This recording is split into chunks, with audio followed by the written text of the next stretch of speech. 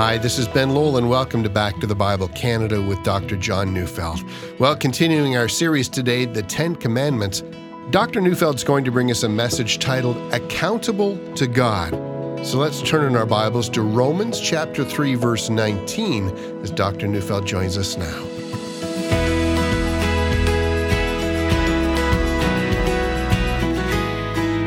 Might be hard to imagine. How's an event that happened some 3,500 years ago in the desert of Sinai to a slave nation applicable to the entire world? Yeah, it's true that what happened there is a unique event. There's never been an event like that one. The voice of God spoke to an entire nation of some 2 million people. Every one of them heard the voice of God at the very same time. Furthermore, what God said that day were the Ten Commandments, the law for this group of people. Look, a lot of cultures and nations have had what they have called divine law. But however they received such a law, and whatever you might think of such a law, this event at Sinai is unique. The nation stood before a mountain, and God descended on that mountain with extraordinary signs. The writer of Hebrews in the New Testament accurately recounts this historical event. I'm reading Hebrews 12:18-20. It says, "A blazing fire and darkness, and gloom and a tempest, the sound of a trumpet, and a voice whose words made the hearers beg that no further messages be spoken to them. For they could not endure the order that was given. If even a beast touches the mountain, it shall be stoned. Indeed, so terrifying was the sight that Moses said, 'I tremble with fear.'" So let's all admit that this event was a unique event in history. And let's also admit that this event is how Israel got her law.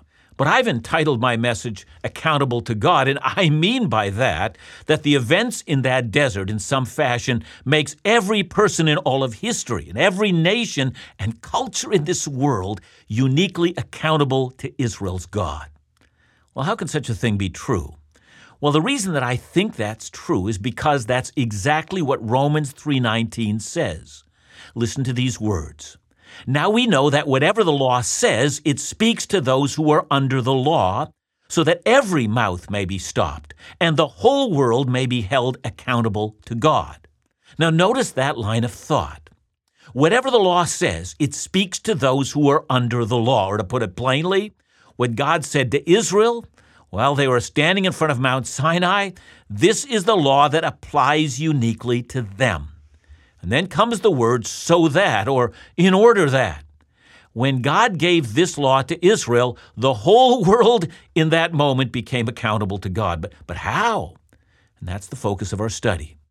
I've been preparing for us a study of the Ten Commandments. I've argued that the Ten Commandments are uniquely a law that's given to Israel. Israel is God's chosen people, and in a unique sense, this law applies to them. It's the law for their nation. It's not the law for another nation, but I'm now arguing that all nations become accountable to God in this moment. Let's see if we can understand that. Let's start with how the law was felt in Israel. If you follow the biblical account, you're going to notice that in Exodus 19, God prepared his people for receiving the law. Then, in Exodus 20, God himself descends on Mount Sinai and speaks the Ten Commandments, and as we've seen, this becomes a covenant.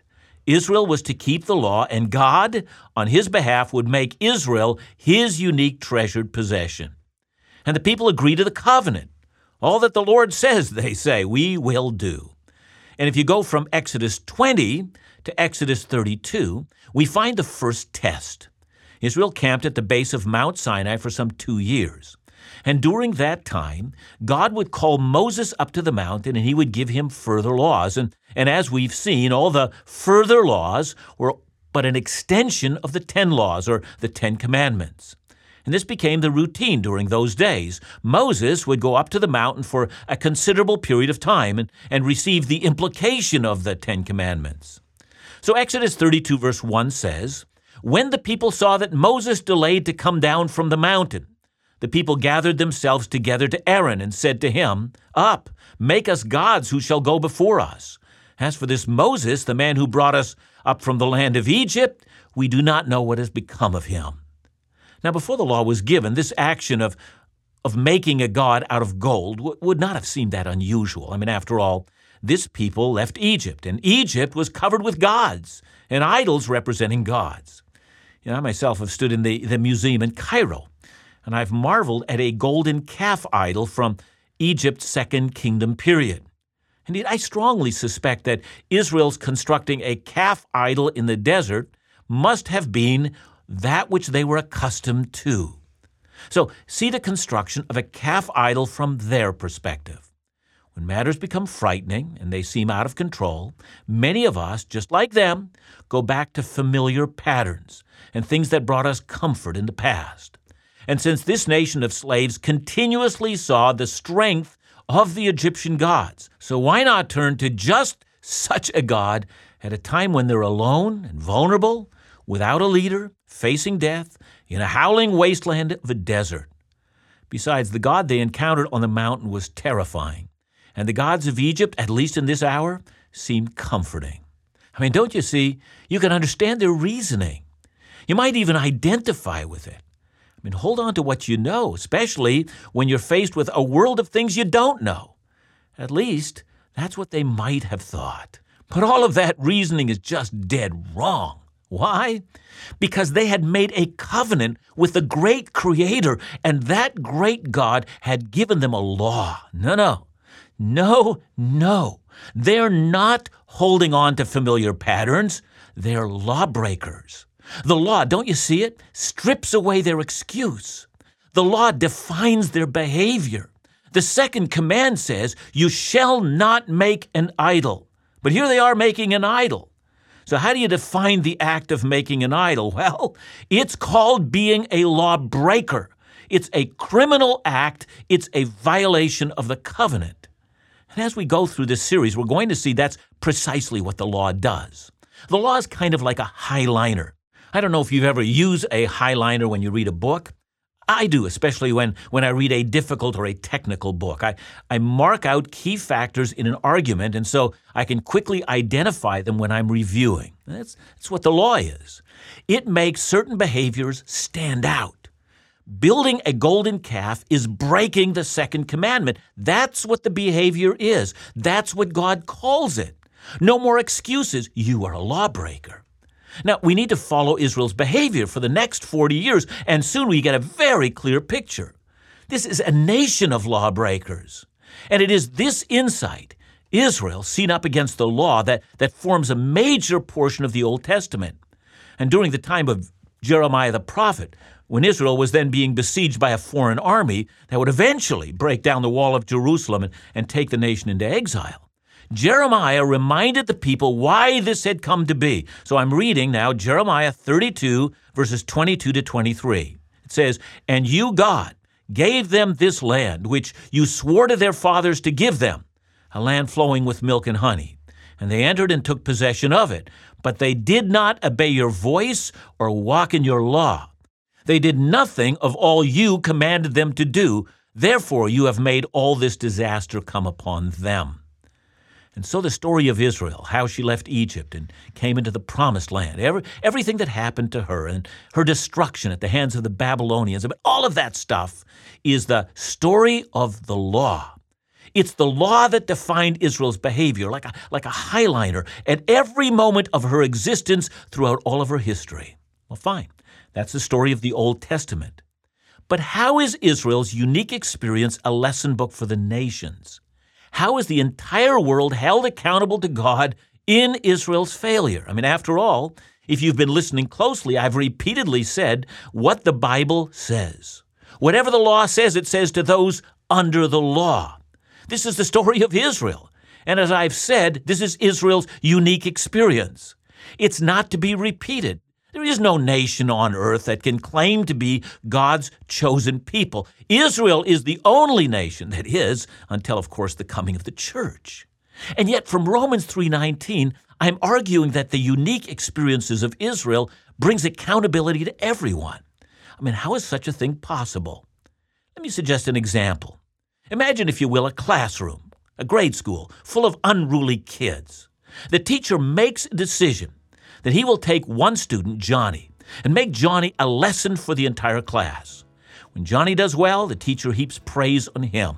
When Johnny rebels and refuses his homework, the teacher makes sure that Johnny feels the full consequences of his action. And for a while, the teacher allows the rest of the class to act as they normally do, unruly and out of control. But Johnny is different because Johnny is the lesson book for the class. If the rest of the class paid attention, they would have known that what happened to Johnny would soon happen to all of them.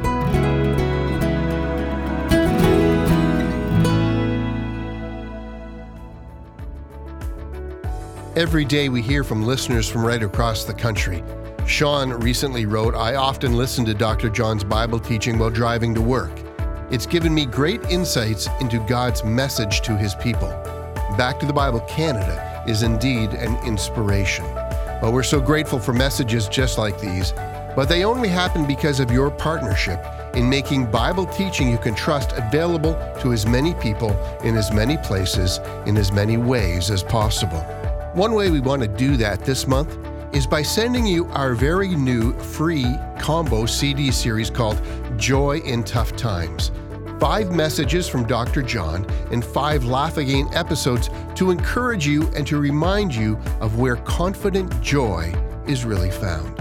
So just call us today for your free copy of Joy in Tough Times by calling 1-800-663-2425 or by visiting backtothebible.ca.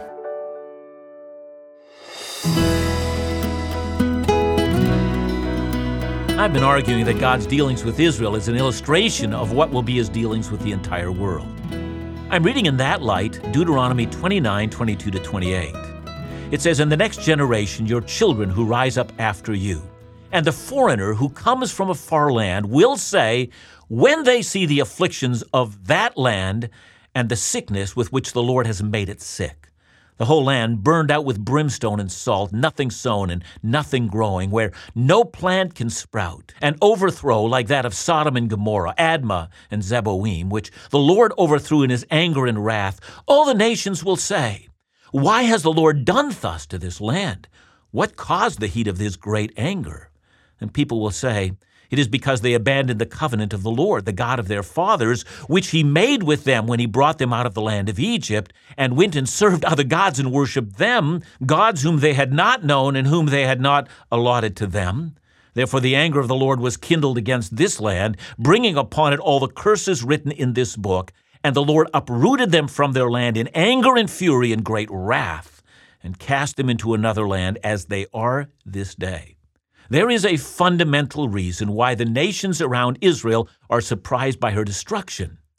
Is this not the nation the Lord redeemed out of Egypt? Is this not the nation before whom the Lord destroyed nations far more powerful than her?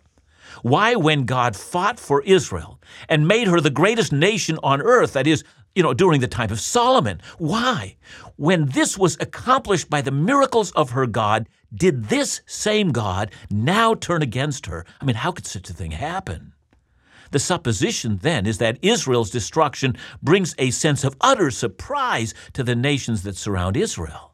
How could such a thing occur? And then as they look into it, they become aware that the 10 Commandments have been violated, most especially the first 2. Don't have any other gods. Don't make yourself an idol. Israel completely disregarded that. And Israel's God doesn't make laws that can be broken with impunity. He punishes lawbreakers with a full fury of His justice. That's what the destruction of Jerusalem was, justice against lawbreakers. Now you've got to pause here and think, wow, do you think that the Old Testament itself becomes a foundation for anti-Semitism? After all, this is a nation of lawbreakers. Well, you might think that until you read Jeremiah 25.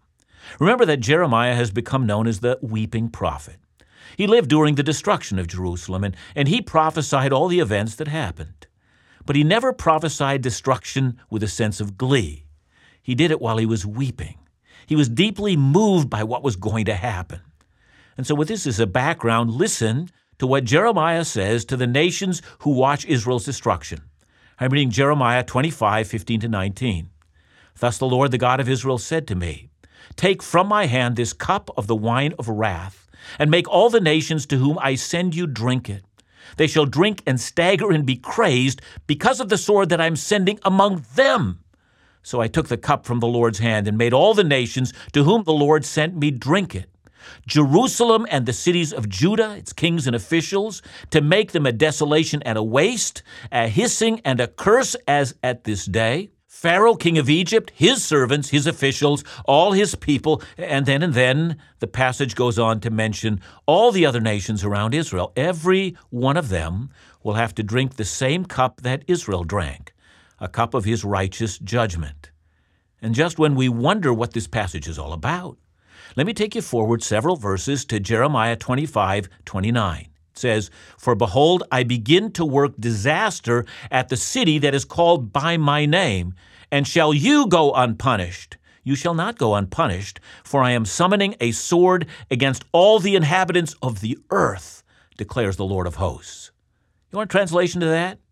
It means that what God does in Israel, he does to the Jews, so that the whole world will take note and realize that God's dealings with Israel is illustrative of his dealings with the whole world.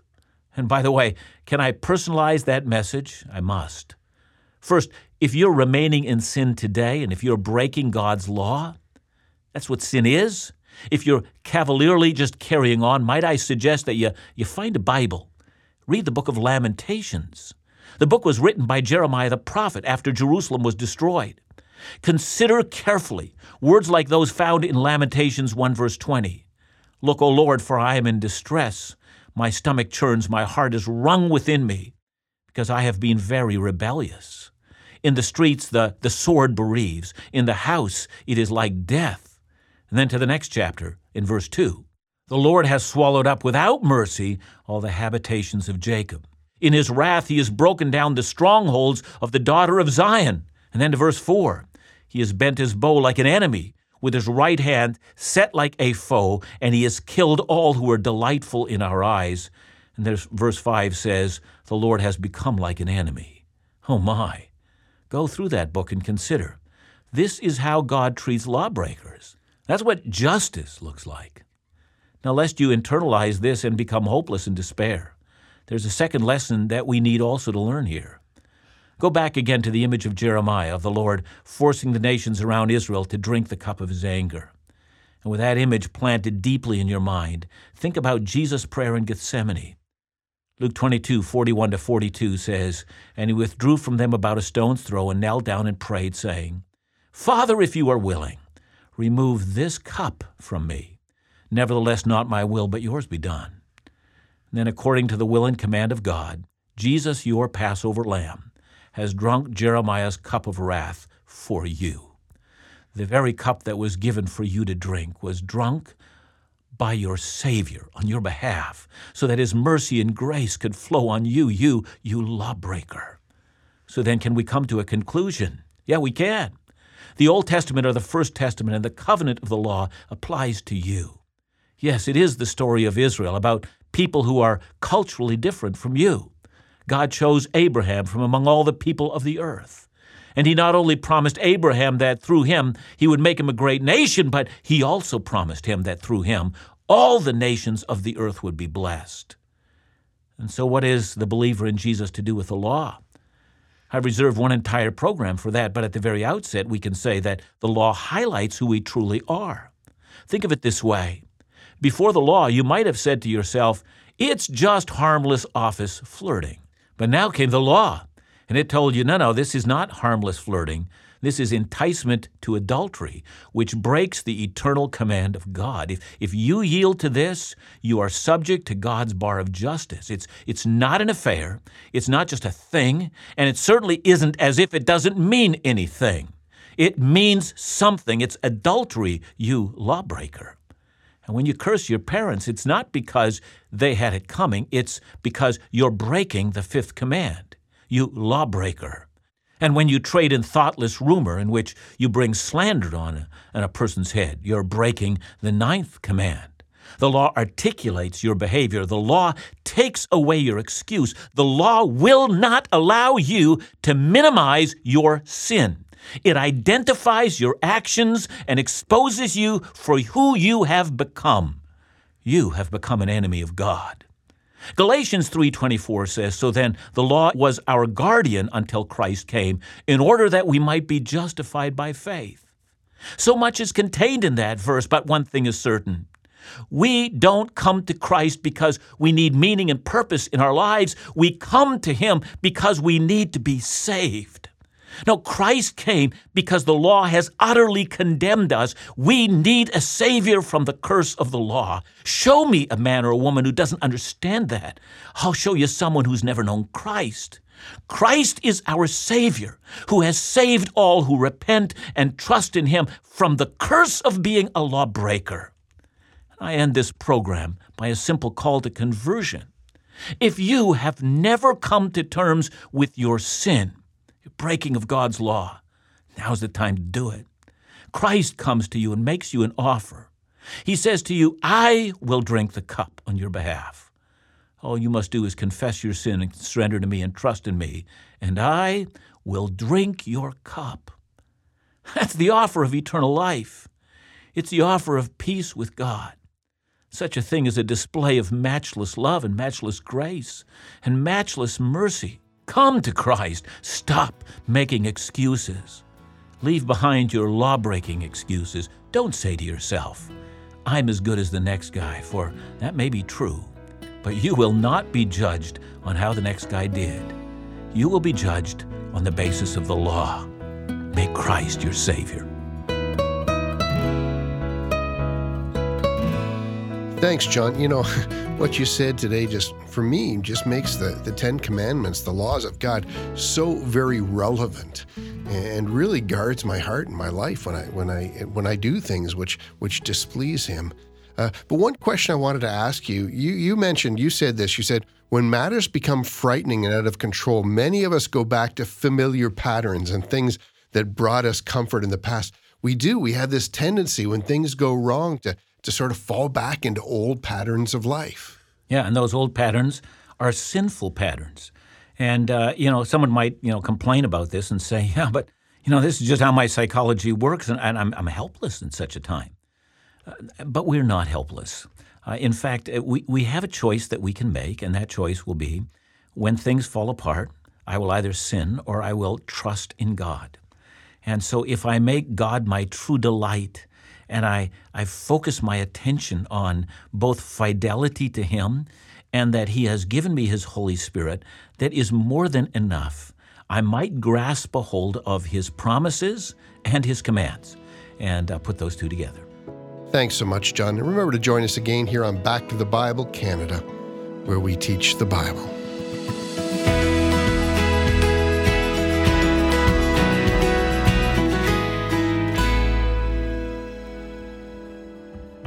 Hi, this is Ben Lowell from Back to the Bible Canada.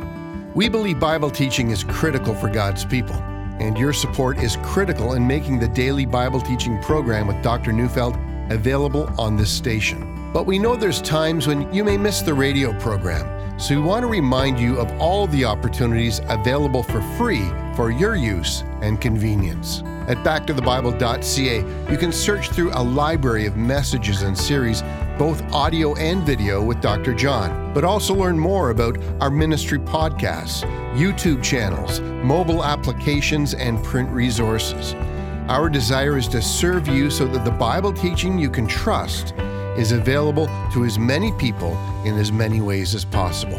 For more information or to support this Bible teaching ministry, call us at 1-800-663-2425 or visit backtothebible.ca.